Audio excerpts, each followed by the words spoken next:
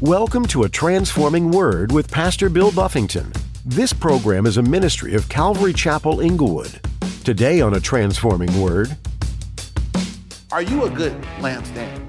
Is Christ's light shining through you?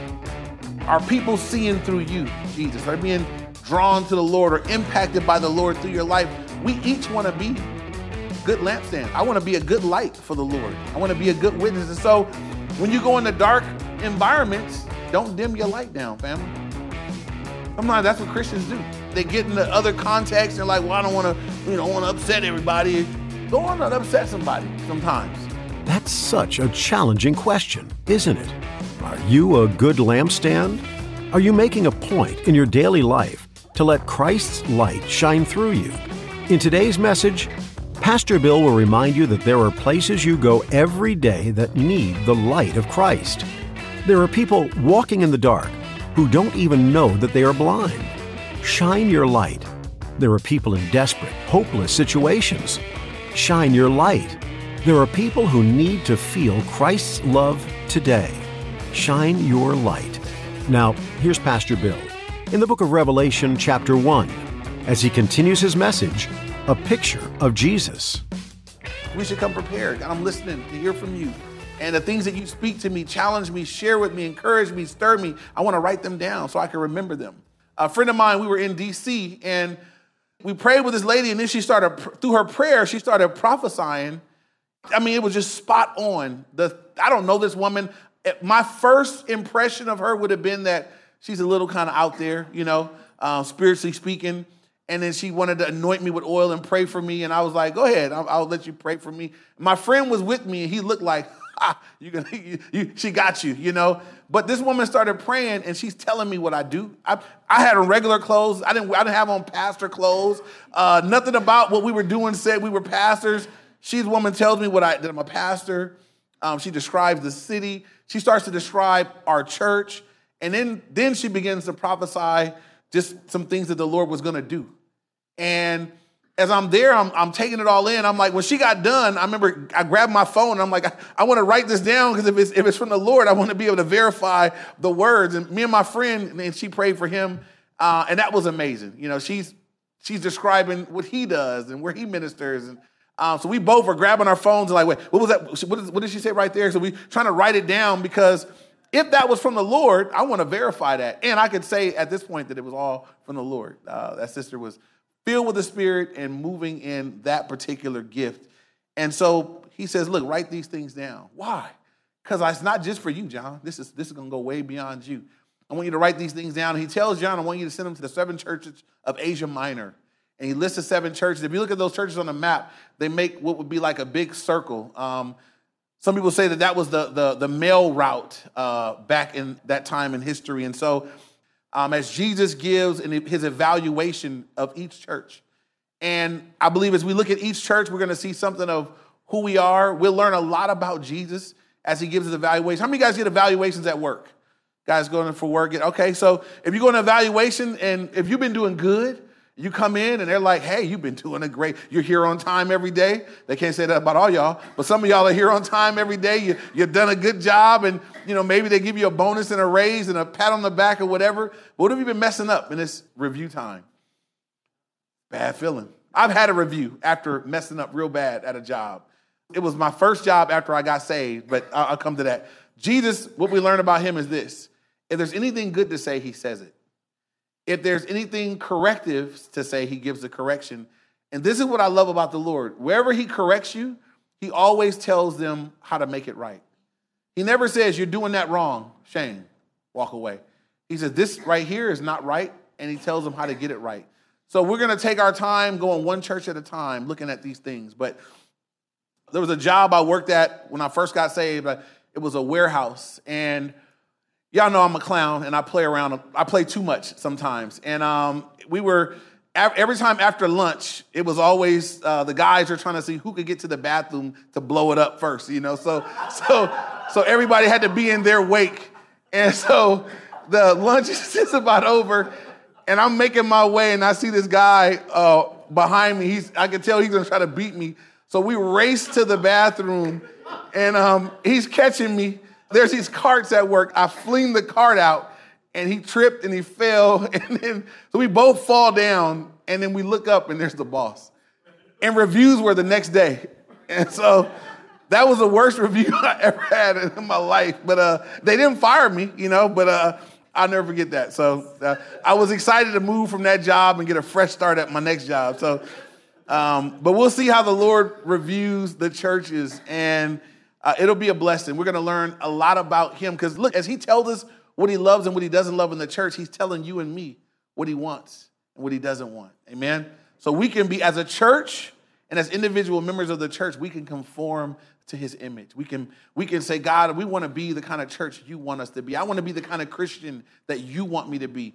He's going to explicitly lay that out to us as we cover the 7 churches. So moving on now, he says in verse 12 now, then I turned to see the voice that spoke with me, and having turned, I saw 7 golden lampstands. So first he heard, now he turns around and he sees.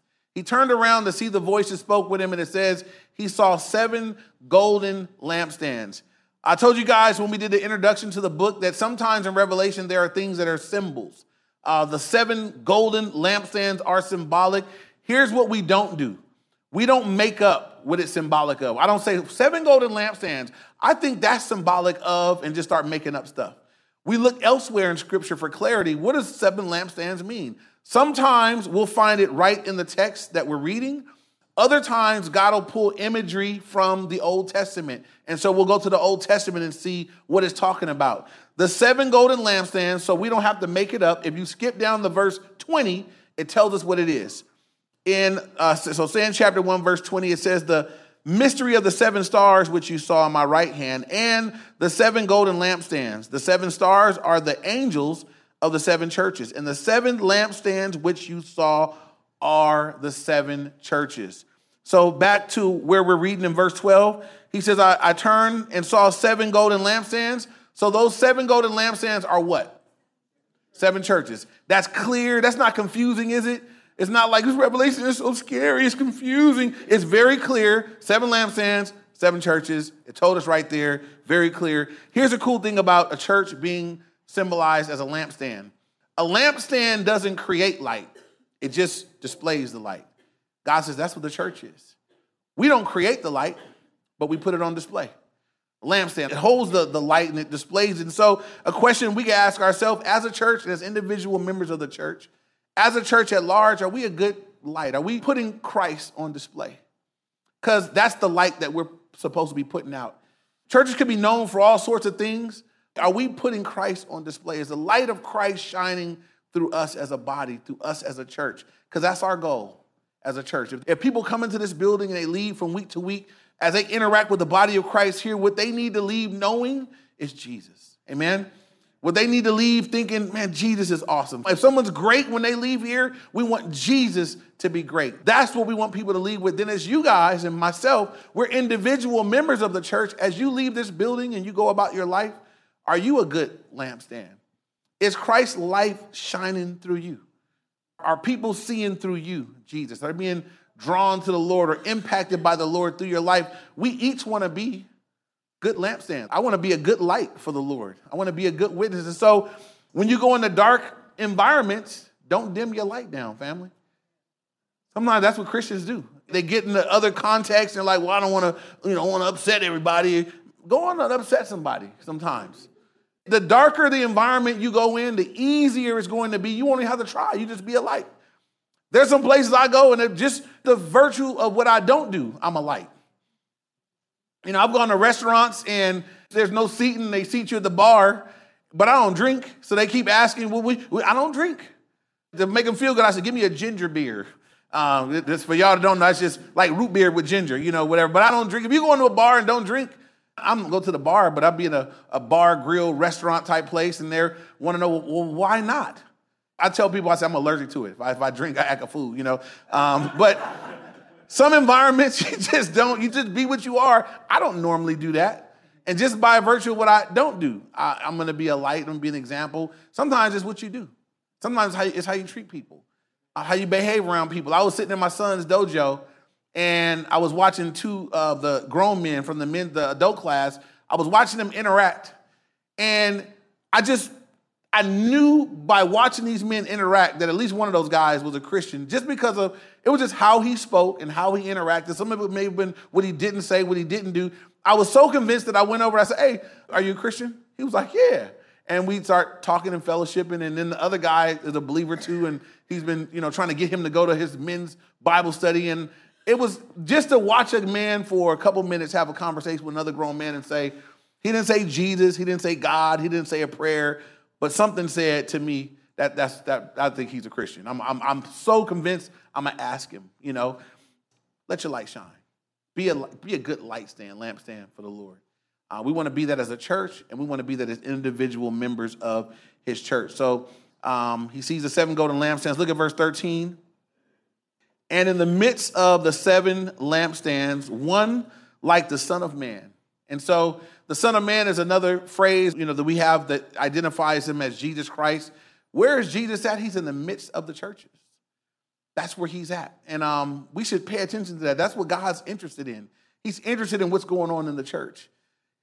He could have placed himself, he could have said the Son of Man is anywhere. He said, I'm in the midst of the churches. I'm right smack in the middle of what's going on in the church.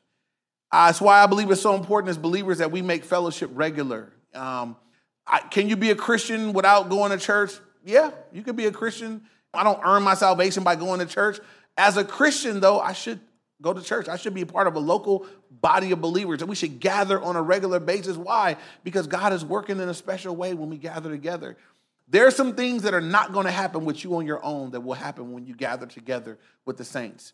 Consider this. In every Christian is the Holy Spirit, right? Every Christian has at least a gift of the Holy Spirit. Whereas we all come together, those are the gifts that God gives us is to glorify God and to edify the body. So as we all come together and we spend time in fellowship, this isn't the only gift that's happening. As people interact and they talk and they pray, there are gifts that are flowing among us that if you remove yourself from the fellowship, there are gifts that are in you that the body's not able to be benefited by.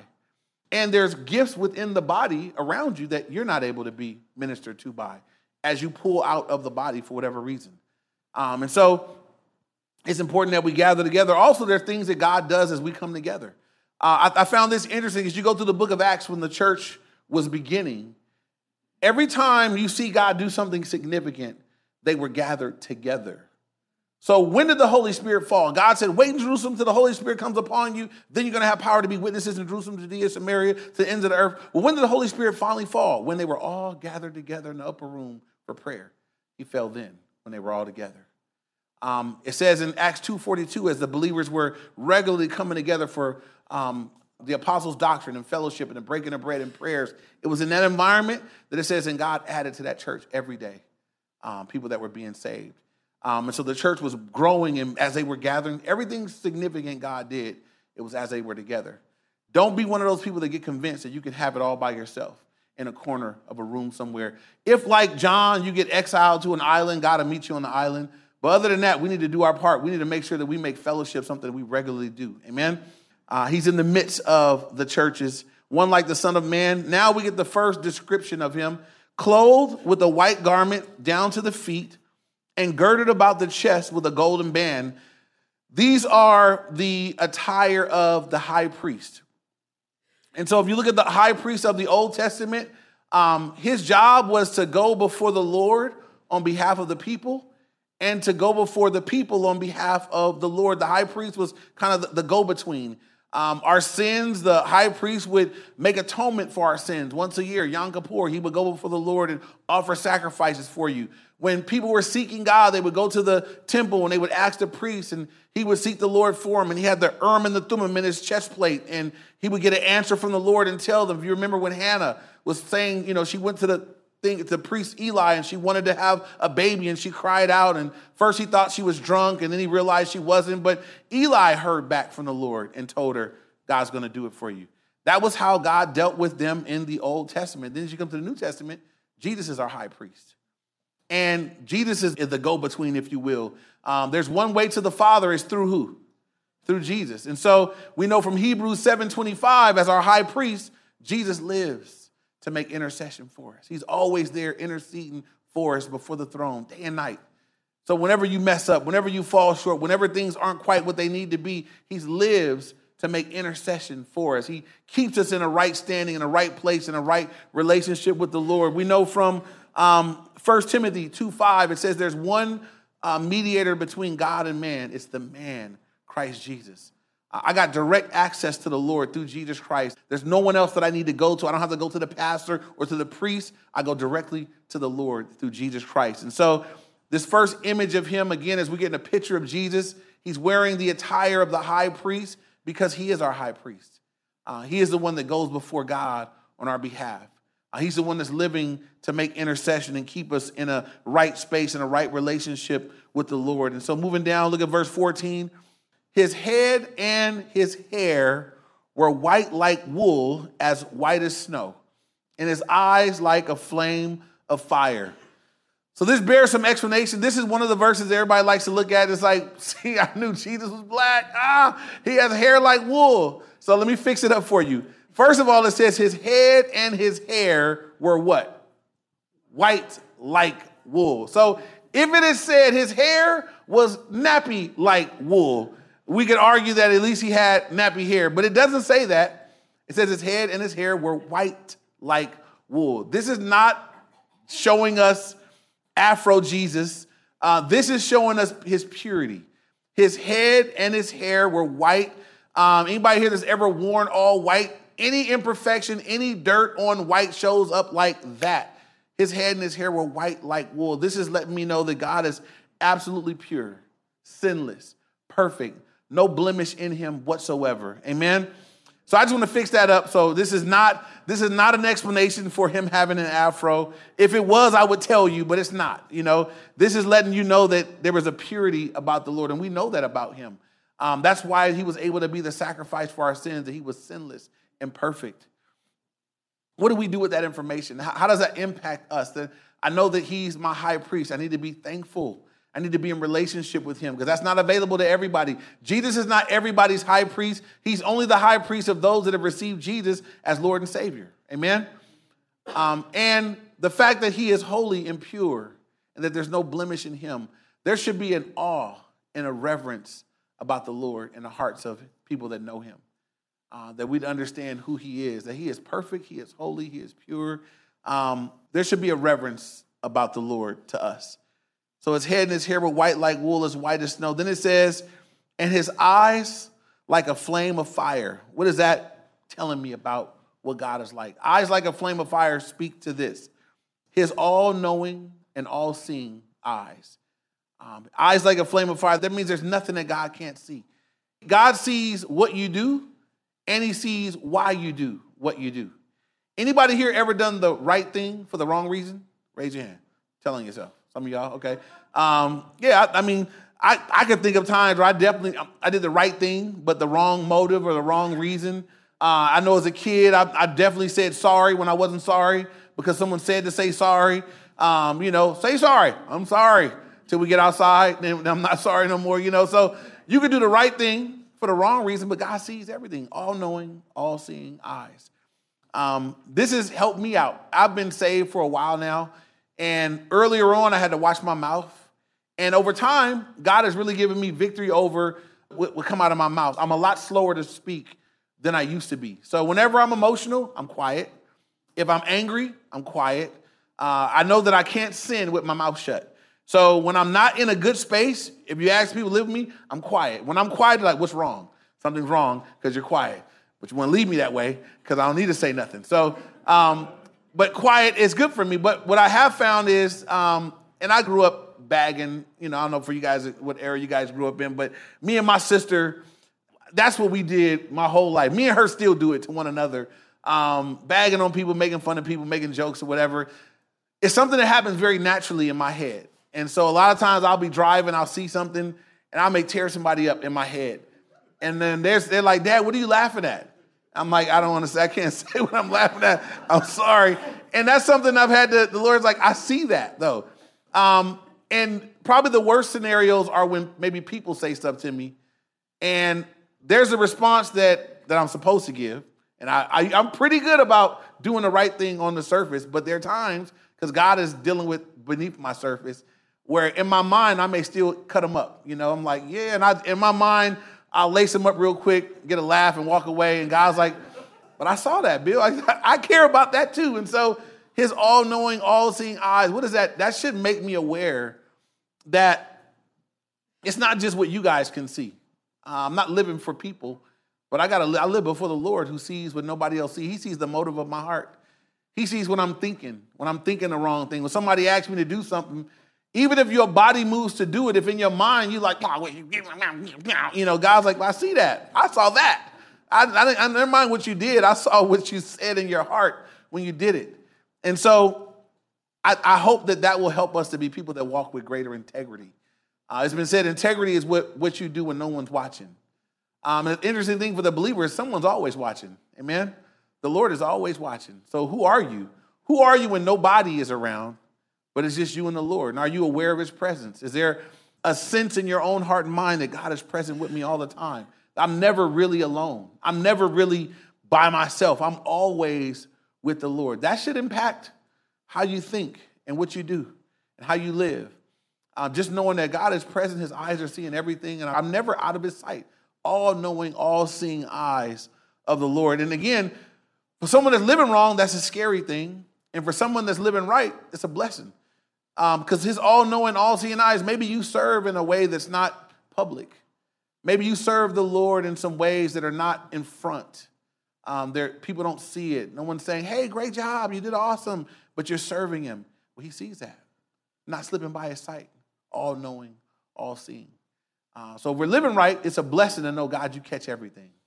But if you're not living right, let it scare you into holy living. Let it put the fear of God back in you that you're always before him. If you're writing notes, write down Hebrews chapter 4, verse 13. And it says this in Hebrews 4, verse 13. It says, and there is no creature hidden from his sight, but all things are naked and open to the eyes of him to whom we must give an account. Nothing's hidden from his sight. All things are naked and open before the eyes of him to whom we must give an account. And so again, his eyes like a flame of fire. Verse 15 now, his feet were like fine brass, as if refined in a furnace, and his voice as the sound of many waters. That's verse 15. So two things. The feet like brass is another one that people like to look at and say, see, his feet were like brass. That's bronze. That's black feet. No. His feet are like brass, as if refined in a furnace. And so a couple things here. Brass throughout the Bible is symbolic of what? Judgment. Throughout the Bible, Old Testament, brass, when Moses held the brass serpent, they were getting bit. They were being judged. Brass is always symbolic of judgment. His feet are like fine brass, as if refined in a furnace. That means brass that has gone through the fire, been purified, and come out. Here's the thing about Jesus, his feet, he's coming back. When he comes back, he's coming to do a different job than when he came the first time. When Jesus came the first time, what was the mission? Seek and save that which is lost. He came to be the humble, lowly Lamb of God, to die on the cross for your sins and my sins in our place. When he comes back, what's he coming to do? Judge. It's a different guy coming back. If those that think he's coming back lowly and mild, feeding people fish dinners, it's going to be in a bad way. He's not coming to do that. He's coming back to bring judgment on those that have rejected him, right? If you're born again, if you're saved, we're going to already be with him. We either have died and gone to be with the Lord, because to be absent from the body is to be, or we'll be caught up in the rapture, caught up forever to be with the Lord. One way or another, the saints will be with the Lord. Then he's coming back and he's judging, not us. The judgment is not on us. It's on those that have rejected him.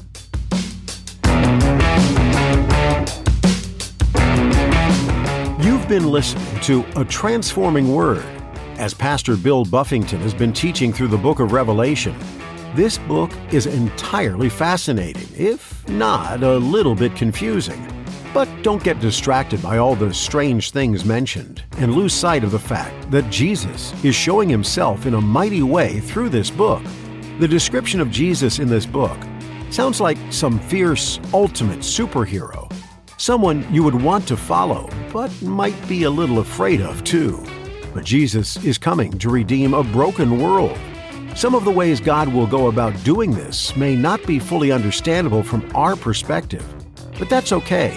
It's still worth studying and eagerly anticipating the fact that he's coming to make all things new What a relief. If you'd like to hear this message again, or listen to more messages from our Revelation series, go to calvaryinglewood.org. If you have some questions that you'd like answered or need someone to talk to, we're happy to speak with you and try to answer those questions. Just call 310-245-4811.